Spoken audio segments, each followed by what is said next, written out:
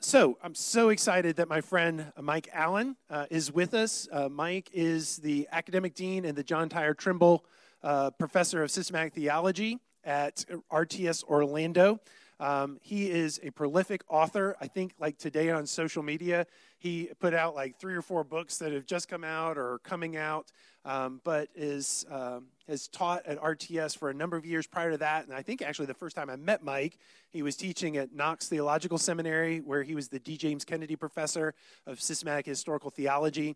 But one of the things that I was excited about having Mike come, one of the reasons was he has Memphis connections. He actually spent some time growing up here in Memphis. His dad is a pastor who served over at Second Presbyterian Church, and he actually had Robert Browning as his youth pastor. So after he's done, come up, hit him up for great stories or any dirt you need to use for Robert. I'm sure he'll be ready to supply it. But we are so thankful that you were willing to come and spend some time with us, Mike. Welcome, come.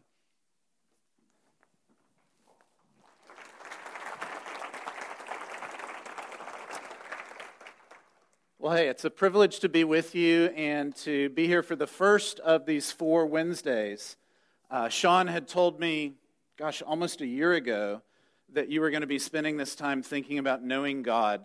And, of course, it's the most central of things that we ought to care about, but oftentimes it gets crowded out by other things. We think about how we ought to get along together in our families, how we ought to get along together as a church, how we ought to get along with our wider culture and engage all those things, and it's very easy to crowd out considering the one who's at the center of all things, the one who gives us life, the one in whom we find our happiness and our salvation. And so knowing God more fully and beholding His beauty and understanding how we find our true joy and satisfaction in Him is the worthiest of callings, but it's also pretty hard. And so I hope that over these next 4 Wednesdays, you were helped and prompted. And as Sean prayed, that the time that we spend would lead you more fully into the Word, but it would also open up and alert you to things going on around you in the everyday. And I hope we'll see both of those this evening. My task is to talk about knowing the Triune God. Some of you perhaps will know the line from Dorothy Sayers.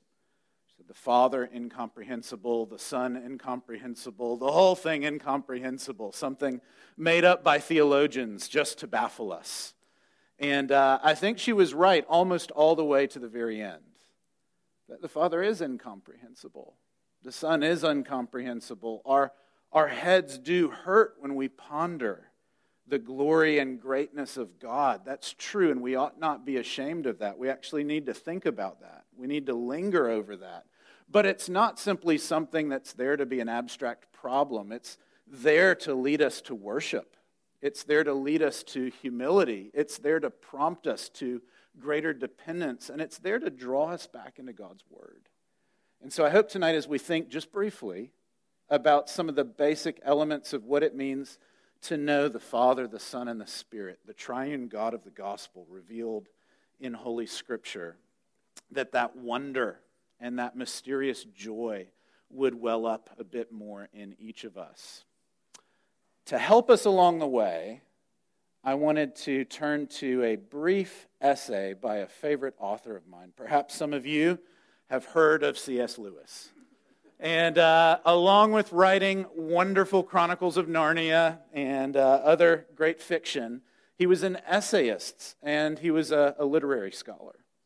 And one of my favorite essays that Lewis wrote was called Meditations in a Tool Shed. Perhaps somebody in the room's heard of it. But he talks about wandering out into a thick wood, and in the midst of this wood with the foliage over top of it, there is a tool shed. And he describes going up and opening the door, and from the door seeing in this very dark room. Can't make out anything. There's probably storage, there may be shelves, but it's dark as can be, except for a beam of light shining down from a skylight. And from up above, in one little crack through the foliage, the tree canopy above, A beam of light has shone down, and it shines through that skylight, and he can see it, and it's brilliant, and it's overwhelming, and it is startling in contrast to the darkness of the shed. And he talks about how it just struck him and caused him to pause and wonder at the power of that light. But then he describes he walks into the tool shed. And he walks all the way to where that shining beam of light hits, and everything changes. He can't make out the beam of light anymore, but because he stands in the beam of light, he can see everything all around him. He can see a shelf here. He can see storage over there. He can make out the door from which he's just come. Standing in that light opens up his perception of other things in a way that wasn't possible before. And Lewis talks about how there's two different ways of knowing things, represented by those two moments there. You can look at something, you can peer at it, you can fix your attention on it, you can behold it, you can contemplate it, you can try and take in its specificity as it is, or you can look along something. You can use it as a means of making sense of other things, of casting light onto the darkness of other things that apart from it wouldn't make any sense, wouldn't exist as they are. And this evening, what I'd like to do in just a couple brief segments here is to consider what it means to look at the Triune God, to behold him, to understand what's involved, what it's like to get to know this glorious God as he reveals himself. And then secondly, what does it mean to look along the Triune God? How does understanding his triunity, who he really is as the Father, the Son, and the Spirit, how does that shed light on our lived experience? How is it that there are things that you may have done this very day, this very hour, that you would be ignorant of or that would be imperceptible to you if you didn't look along the character of God and see more of what's going on? We're going to work through each of those, and basically halfway through I'm going to pause. So if I'm not making perfect sense, which my 7-year-old would say happens from time to time, feel free to jot down a question, because after about 20 minutes I'm going to pause as we've talked about what it means to look at the glory of the Triune God, and I'd love to hear questions or comments for a few minutes. And then we're going to talk more about looking along the Triune God and how that opens up perceiving more of our lives today. And again, we'll have time for questions there at the end. Okay? So first, looking at the glory of the Triune God. I want to use a single text. If you've got a Bible in front of you or a phone that you can pull out a scripture app on, I'd encourage you to open it up to Exodus 3. And in each of our segments, we'll just linger over one passage. Exodus 3 is perhaps the first great revelation of who God is. God's been doing lots of stuff, but this is where you start to get remarkable clarity about the God who's been doing all these many things. Let me just catch you up quickly on the story thus far. Exodus 1 and 2 describe a situation where these Hebrew slaves are in a situation where the Pharaoh doesn't remember a previous Pharaoh's care for the Israelite slaves. And so he works them hard. He's oppressive. He's exploitative, and they are suffering greatly. And at the end of chapter 2, they cry out to God, and God hears their cry. He sees their plight. He comes down, and he remembers his covenant that he'd made long ago to Father Abraham. And so Exodus 3 is the first work of God's deliverance, of his provision for his people.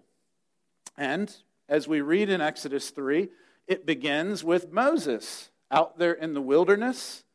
He has fled because he killed an Egyptian, protecting one of his own. And he's found this new life out there, and he's tending the flock, as it were. And he comes across what's described here early in the chapter as a bush that's burning but is not consumed. And he is struck. He is awestruck by this, the glory of it. And God calls him forward, and Moses is told that he's to take off his sandals, for it's holy ground. And things go even more sideways when God tells him that Moses is going to be sent by God back to Egypt, back to Pharaoh from whose house he came, and he's going to go tell Pharaoh to let God's people go, that they may serve him on his mountain for 3 days, to worship him. Now, you can probably imagine, as I certainly can, this would be perhaps not the most appealing commission, right? Moses left that house. He lived there and was raised there. He was found to be a fraud, a Hebrew child, raised in an Egyptian house, and he killed an Egyptian slave master. He's not likely to be received well. And so the thought of going back is one that leads reservations to arise. And Exodus 3 and 4 are this conversation where Moses Monday morning quarterbacks God. He offers a number of different objections. And I want to focus with you on just one of them here in the middle of chapter 3. Moses asks a question, and God, in responding in his patience and his forbearance, he doesn't just answer the question, but he gives so much more. He reveals something profound about himself. So, in Exodus 3, chapter 3, verse 13, we read this. Then Moses said to God, if I come to the people of Israel and say to them, the God of your fathers has sent me to you, and they ask me, what is his name? What shall I say to them? Now let's pause. Notice, he's not saying, if I go to Pharaoh, and Pharaoh asks, what is his name? What will I say? It's now, if I go to the Israelites. Right? Now, what's going on here? Moses has been out in the sun for a while. Right? His people are going to be pretty hesitant to allow him, from tending the sheep, to rush back into civilization and to demand that they be freed. Why? Because it's unlikely to be successful, and it's far more likely that Pharaoh will dish out further oppressive demands on them, right? It's in their best interest not to let an imbecile run back in and provoke the mightiest man in all the world. What Moses is really asking here is not just what's his name, but how can I prove that I haven't been out in the sun too long? How can I prove this isn't just a crazed idea? How can I prove God is really calling me to do this? He's asking for a name that confirms his call and God's demand that they be freed. And God answers. Verse 14. God said to Moses, I am who I am. Could be translated in different ways. Could be past tense. I have been who I have been. It could be future tense, I will be who I will be. And Jews and Christian scholars have debated this for centuries. The language is ambiguous. So most of us punt, we go with the present because it's in the middle. I am who I am. What's fascinating to catch is that whether it's past tense or future tense or present tense as here, it is self-referential. So for instance, Sean introduced me a few minutes ago, and he did what most of us do when we try and identify and get to know someone. Oh, you're so-and-so. You lived in that city in those years. Oh, she's her sister, or she's his, she's his relative, or he's a coworker of that other person. When we introduce ourselves to people, we make relative connections. I tell you that you know my younger brother, and I'm a slightly older, slightly taller, slightly grayer brother of his. Right? When I'm introduced to a teacher, she tells me that she taught my sister, and suddenly there's a connection. I know how to organize that fact. This is how we get to know each and every person in our interactions. We speak of connecting them to others whom we already have awareness to. Notice what God says, I am who I am. God doesn't say, I'm Pharaoh's greater foe. He doesn't say, I am Ra's truly triumphant opponent. He doesn't say, I'm Molech's biggest fear. He's not comparing himself to the gods of the nations. He's not comparing him to the people who are addressing him. He's not saying, I am the one who created you. He simply says, I am who I am. It led Augustine of Hippo 1,500 years ago to say, This is a name of mystery. Because strictly speaking, it tells us God is in a class by himself. God is not just a kinder version of my grandmother. God is not just a stronger version of the mightiest character you know. God is not just a wiser version of the most knowledgeable person you could think of. God is in a class by himself. As we put it, God is transcendent. God is greater and dissimilar to anyone and anything we experience here. He is holy, holy, holy. He is other and distinct and characterized by being above and beyond. God is, strictly speaking, only able to be identified by reference to himself. Now, Augustine says that's a name of mystery because that kind of leaves you quiet, right? It puts you in your place.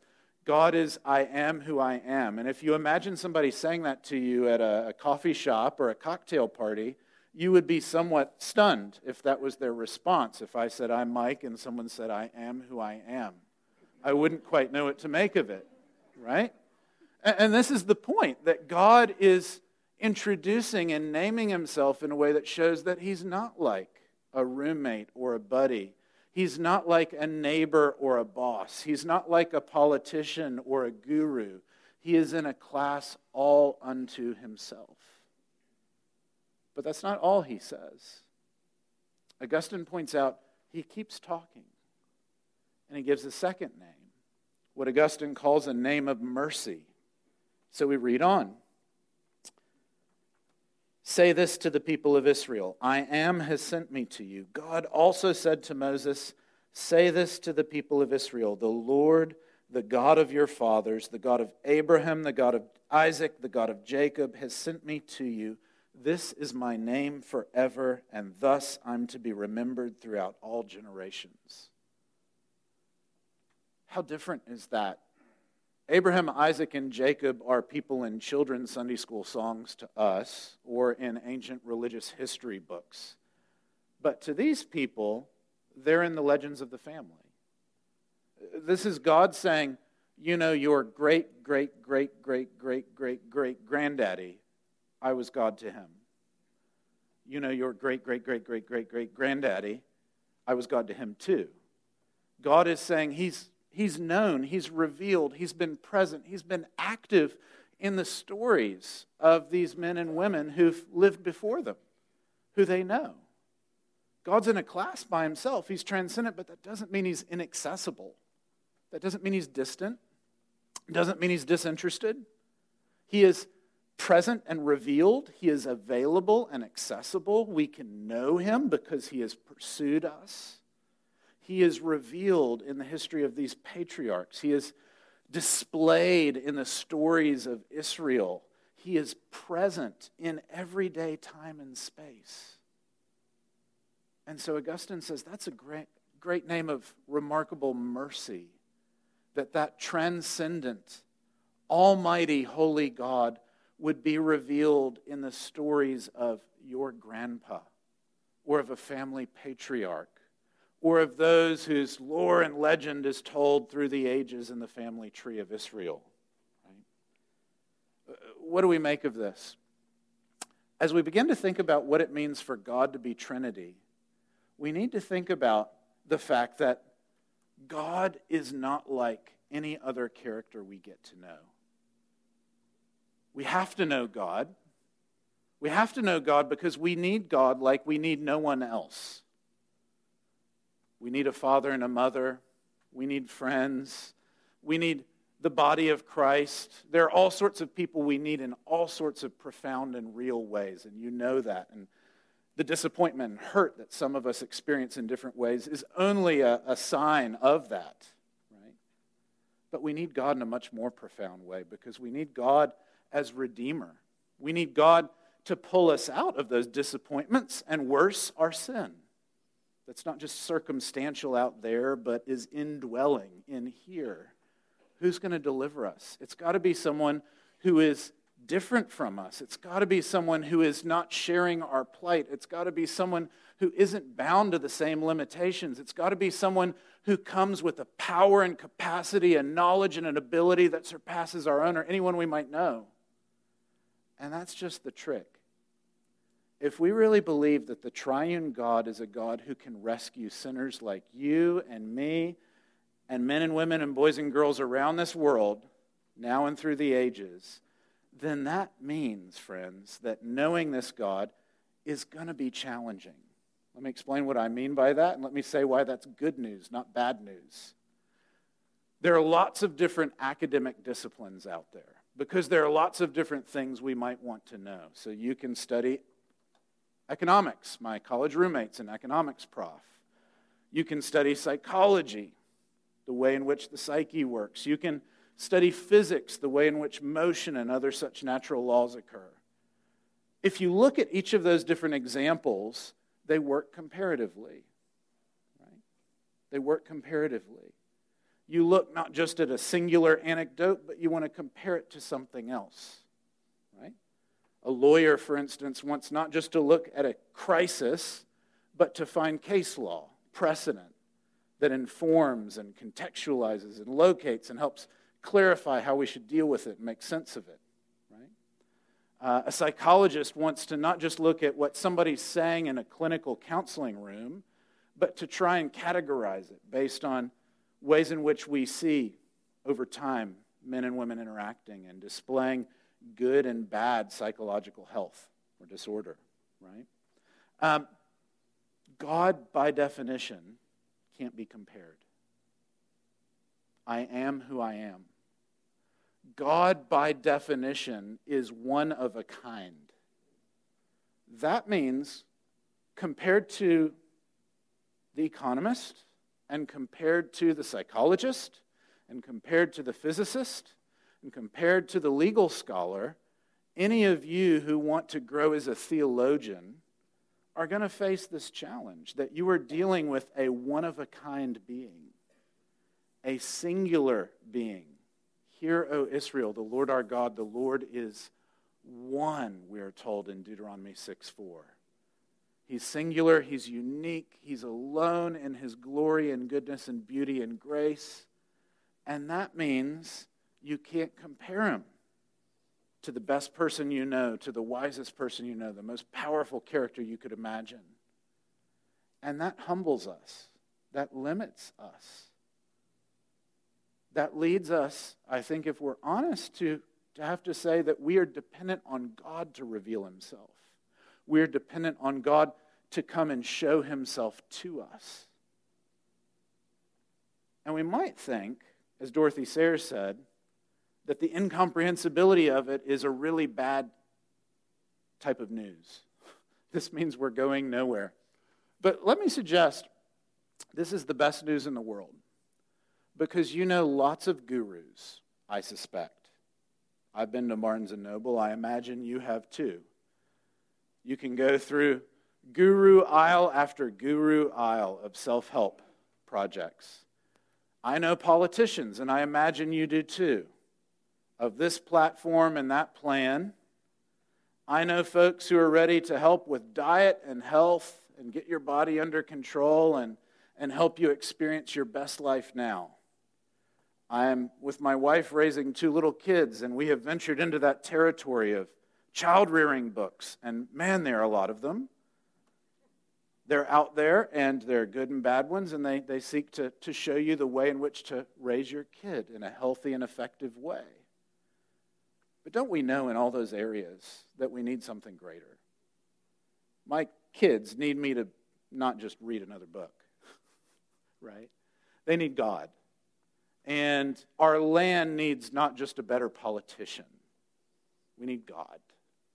And our bodies need not just another diet or another medicine. We need God's resurrection. Right? We need help that won't be found by just the latest, snazziest, shiniest version of what's around and available in all sorts of ways. We don't need a better cultural commentator. We don't need a better politician. We don't need a better marriage counselor. We don't need a better diet program. Those may all be good things, but our ultimate need is for someone who is not bound by our limits, for someone who does not share our shame, for someone who is not struggling with our sin, for someone who is not distorted by the death that we bear. We need someone who is completely different, who can enter into the fray, who can win and fight and battle and bear the sorrow and rise triumphant from the grave. And that means we need someone who is totally different from anyone you've ever met. And that means that person is going to be kind of hard to understand. That's going to be a person who is above and beyond. That's going to be a person who is higher and holier. That's going to be a person who is transcendent and glorious. And so what we see again and again and again, when people have the most glorious moments of perceiving God, of knowing God, it's amazing what imagery is used. Moses, later in Exodus, is going to have his highest moment of perceiving God. Amazingly, this is not the best. It comes later in Exodus 34. He wants to see God's face. And God says, you can't do that, but you can see my backside. And when it's described as Moses being around the edge of a rock and God's backside passing by, nothing visual occurs. He just hears the name of the Lord proclaimed amid pyrotechnics and smoke and lightning and the like. It's overwhelming. It's otherworldly. It's miraculous.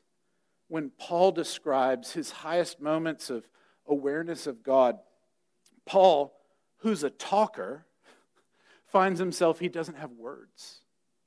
He comes short. When Peter, James, and John are on the Mount of Transfiguration, and these guys who have been basically to college with Jesus for several years at this point, when they are there in the most remarkable of moments of revelation, what happens but they hit the deck? The glorious vision, the powerful voice, the overwhelming presence is too much. Not too much because it's bad, too much because it is challenging, it is unnerving, it is remarkable. And so, sisters and brothers, the first thing we need to know is we consider what it means to know God, whether it's the triunity of God or the covenant promises of God or the holiness and love or the justice of God, is that God is different from us. And isn't that good news? But God is different from us, and that leads to humility. And that has to lead us to prayerful dependence, because we can't get to know God in the way we get to know each other. I can kind of control how I get to know my next door neighbor. I keep showing up at the fence, asking questions, or I keep taking over cookies when they move in and trying to get to know them. I keep calling up or shooting them a text. We know how to get to know other people. We've done it before. When it comes to God, we live by faith and we live at His grace. We are dependent on Him showing up and making Himself apparent in all sorts of ways. In His transcendent glory coming in overwhelmingly good ways. And so the first thing that has always struck Christians from back in Augustine's day and today's in recent years has been that the more we come to know God, the more we will invariably be like Isaiah, who is overwhelmed by that vision in Isaiah 6 of the holiness of the Lord that seems to undo him.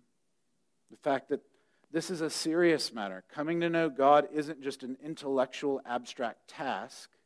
It's a spiritual journey. It's a pilgrimage.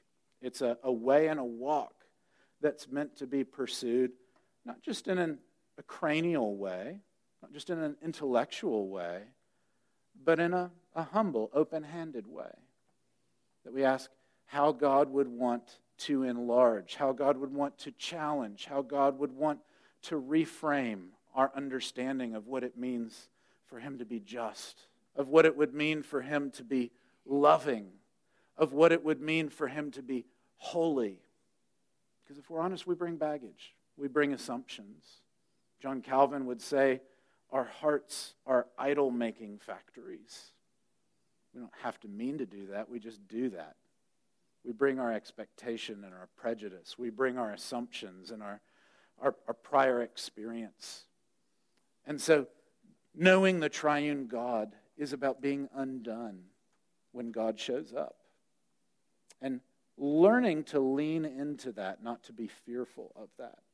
Learning to realize that that's the great goodness of the gospel. That it does lead to death, but on the other side of death is resurrection. It does lead to the death of false ideas of power or of justice or of love or of blessing. But on the other side of it are true and good and beautiful visions of those and all other things God wants for us. And that the only way we learn that is by being with God in his transforming presence. Well, let me pause there. It's perhaps a strange way to start talking about the Trinity. So I want to take a couple minutes, and if anybody's got a question or two, Sean's got a microphone and is a speedy character, and he'd love to get it to you before we turn to another passage.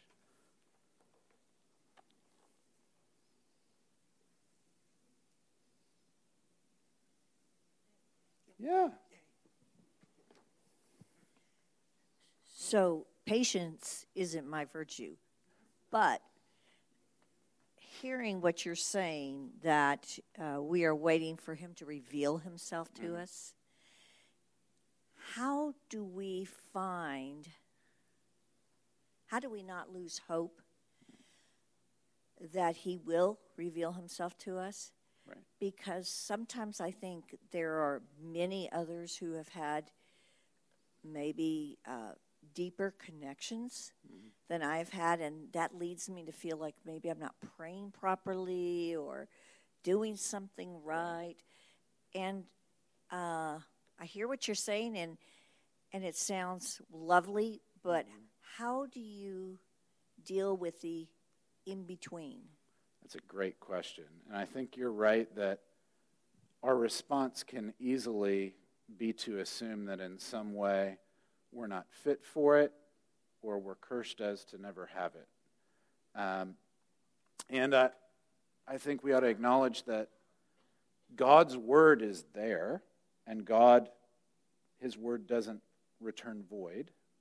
That doesn't mean, though, that I am guaranteed in every sitting to perceive everything that's to be perceived of God, because I am there engaged, and I bring my sinfulness, my impatience, my desire for what I care about. And so a posture of repentance is necessary. And yeah, that can be, I think, frustrating, and even in some darker seasons that can lead some, perhaps who are more prone to it, and others in certain times who fall into a season of despair. And that's where I think there'd be a whole range of responses we'd want to have. One would be to look at the fact that the characters I just described go through those kind of seasons, whether it's Moses or dear old Peter there at the Mount of Transfiguration. They both have seasons where it's not all just onward and upward with experiencing the glory of God and knowing nothing but the beauty of his face. Each of them also has darkness. And darkness is sometimes just circumstantial, hard times that are challenging. Sometimes it's because of their particular sins, but not always, often not. And it's a means that God uses to grow them over the long haul. And so I think looking at those scriptural examples and similar examples throughout history and even closer to us of folks who would describe that kind of wrestling, that kind of yearning as being a way in which God grows them. Not maybe as fast as they might wish, but perhaps to a greater kind of enjoyment and satisfaction and knowledge of him than they knew that they were meant for. I'm reminded there's a great prayer of Anselm of Canterbury, medieval thinker, and he says, help me, O Lord, to know you that I may love you, and love you that I might rejoice in your name. And if I don't rejoice in you as I should now, may I at least increase regularly until that final fullness of joy. I think that's a person who realizes that he needs to not take himself so seriously even though God is going to be the serious object of his joy. And that's a balancing act, I'm sure, for all of us. Yeah. Any other questions before we move on to a second passage in a different element of this?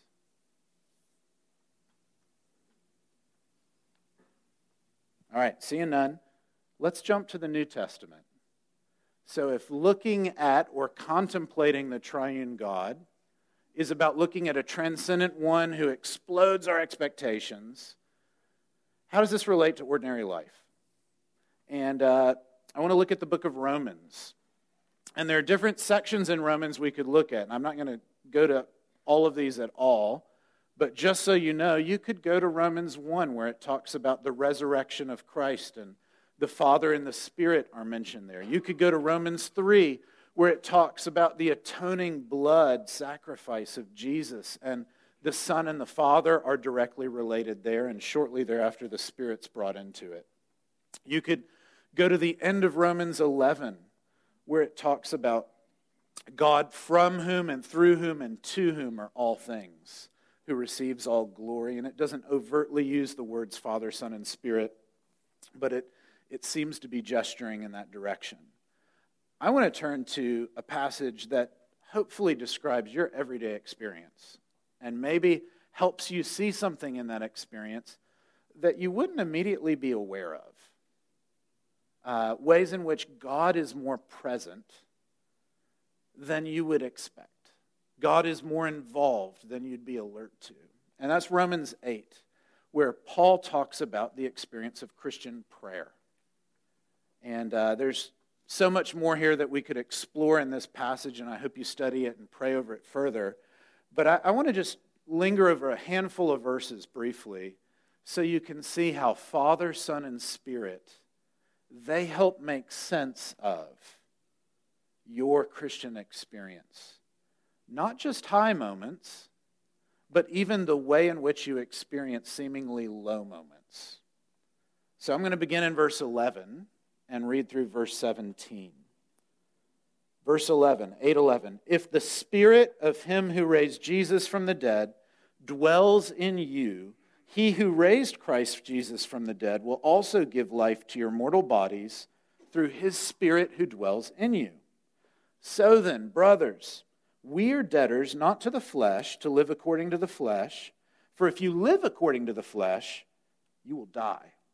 But if by the Spirit you put to death the deeds of the flesh, the body, you will live.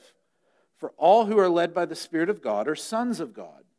For you did not receive the spirit of slavery to fall back into fear, but you've received the Spirit of adoption as sons, by whom we cry, Abba, Father. The Spirit himself bears witness with our spirit that we are children of God.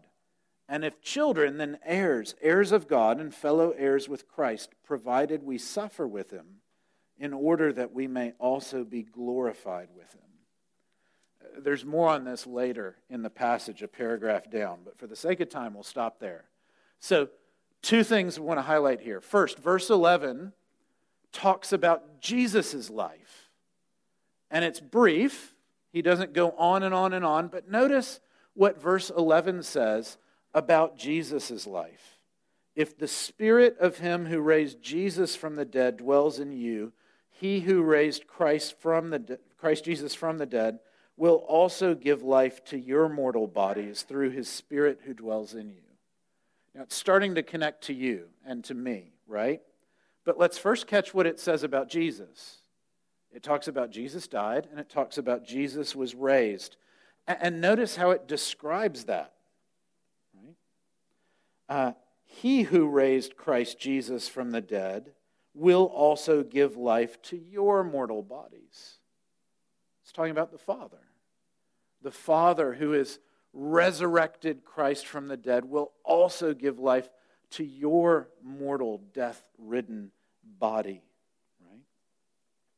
Christ, of course, is referred to here as the one who has died and has risen. That much is plain and obvious. But notice, third, the Spirit is also talked about here. if the Spirit of him who raised Jesus, if the Spirit of the Father, if he dwells in you, then the Father who raised Christ from the dead will also give life to your mortal bodies through his Spirit who dwells in you. The Spirit uniquely works on behalf of the Father, dwelling in and giving life and sustenance and strength and energy to the risen Christ and to his people. Right? Notice there in verse 11, it seems to say that in the very life of the incarnate Son, the whole Trinity, Father, Son, and Spirit are working. The Father has a great plan to resurrect the innocent Son as he's been condemned on false charges, as he's borne others' griefs and sufferings. But the Father doesn't work alone. The Son has come and he has died awaiting that resurrection. We hear elsewhere in Hebrews 12:2 that we're to look to Jesus, the author and perfecter of faith, who for the joy set before him endured the cross, despising its shame. Right? He's committed to that same cause as is the Father. He shares that same will of wanting to die and then to experience the joy of resurrection. And we see here, third, the Spirit is the Spirit of him, the Father, who raised Jesus from the dead. And just as much as he's given to empower Jesus, so he is given to empower us. Right? Jesus is anointed with the Spirit. Jesus bears the Spirit. Jesus is filled with the Spirit. And amazingly, the Acts of the Apostles tell us the very same things of his followers. That the Spirit dwells in us. That the Spirit rests upon us. Not to do the same things. You're not called to redeem the world from their sins. And you're never promised that you're going to be perfect in this life, as was the Son. But you do have the same Spirit of his and our Father on you. Right? Verse 11 helps us see that the whole Trinity is involved in the work of the gospel story. But notice from there, it's going to now talk about your life. So think about the last time you prayed. It may have been just before you ate this evening. It may have been this morning. It may be a moment of crisis at some point today or yesterday. Perhaps it's longer if you're honest. And it didn't seem to go so well or lead to results that you might have liked, and so you've sort of let the practice slip a little. Think vividly about the last time you prayed. Because what's described here is the experience of Christian prayer. Some things that I think we could say may not be existentially immediate. You don't necessarily feel all these things, but notice what Paul wants you to know is really going on. John Calvin would say that Scripture is like a pair of spectacles so that you can look rightly at the world and at yourself. The assumption is you don't understand yourself. Your spouse agrees with me at this moment if you have one. And Calvin says that's true of all of us. We need mirrors, and we need clear mirrors so that we will understand what's really going on in ourselves as well as in the wider world. So this is going to help clarify what is going on when you pray.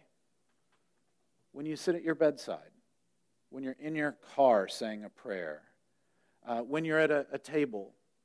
Not necessarily when you're in a beautiful sanctuary, though that's true. Not necessarily when you're in a formal gathered setting and people use pious language and are very intentional about it. Just in the most mundane of prayers. The most feeble of prayers. The most sometimes distressing of prayers where we don't know what to ask or we don't know if it's really going to lead to anything. He says this.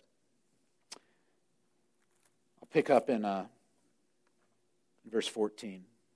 All who are led by the Spirit of God are sons of God. You did not receive the spirit of slavery to fall back into fear. You've received the spirit of adoption as sons, by whom we cry, Abba, Father. The Spirit himself bears witness with our spirit that we are children of God. And if children, then heirs, heirs of God and fellow heirs with Christ, provided we suffer with him in order that we may also be glorified with him. A few quick observations. We could say so much more, And maybe you'll ask for more. First, the Father. What does it say of the Father here? Well, we see in verse 15 that we have been adopted as sons of the Father, and we cry out to him, Abba, Father. We come as his own. We do not come as an alien, a stranger, or a random person, right? We come with the rights and privileges. We come with the connections and the commitments of the family. We know the Father who invites us to come and speak. The Father is involved in hearing and receiving our prayer, not, as the words of the Heidelberg Catechism put it so well, not simply as a just judge, but as a gracious Father. Right? As a gracious Father. What of the Son? Verse 17. If children, then heirs, heirs of God and fellow heirs with Christ.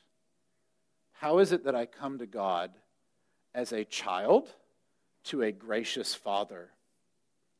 Well, I come with Christ. I don't come alone.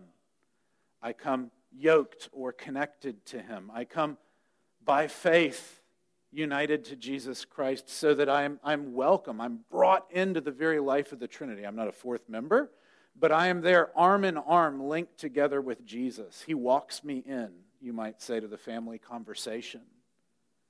And because I'm connected to Jesus, because he is my representative, because he's my Redeemer, because he is my very life, I also am not just a child, but notice the word, an heir. God is not just a gracious Father, God is a generous Father who wants not just survival, but wants blessing. He wants to bestow riches on you. He doesn't want prayer to be a mechanism for you just making it and eking by, but he wants you to know that you're an heir. Now again, heir and blessing are language which we as modern Westerners in a super rich, incredibly consumer age need to have really challenged and examined. This does not mean that I will have blitz and bling and just shiny things all the time. But it means something far more profound. Those are pathetic examples of what God wants for me. And so we see here that the Son comes in, yoked together with us, arm in arm, bringing us into this conversation. When I pray with Jesus. He is my intercessor. He lives forevermore, according to Hebrews 7, to plead my case. When I wrote a letter yesterday to a student of mine whose family member just died tragically the day before, I'm searching for all sorts of words. The only sentence I know for sure that I have to offer in that letter is, I know that Jesus is praying for you. I'm trying to eke out, I'm feeling your pain and I'm bearing your concerns, and so we search for ways to offer our own comfort. The one thing I know that he really needs is to know Jesus prays for him. That's far more interesting. Right? So we see here, when I pray, I'm not the most interesting talker. Jesus is there, and I am a joint heir with him, a fellow heir alongside him with Christ. What about the Spirit? Third, verse 16, just before. The Spirit himself bears witness with our spirit that we are children of God. Your prayers, perhaps like mine, aren't always that good.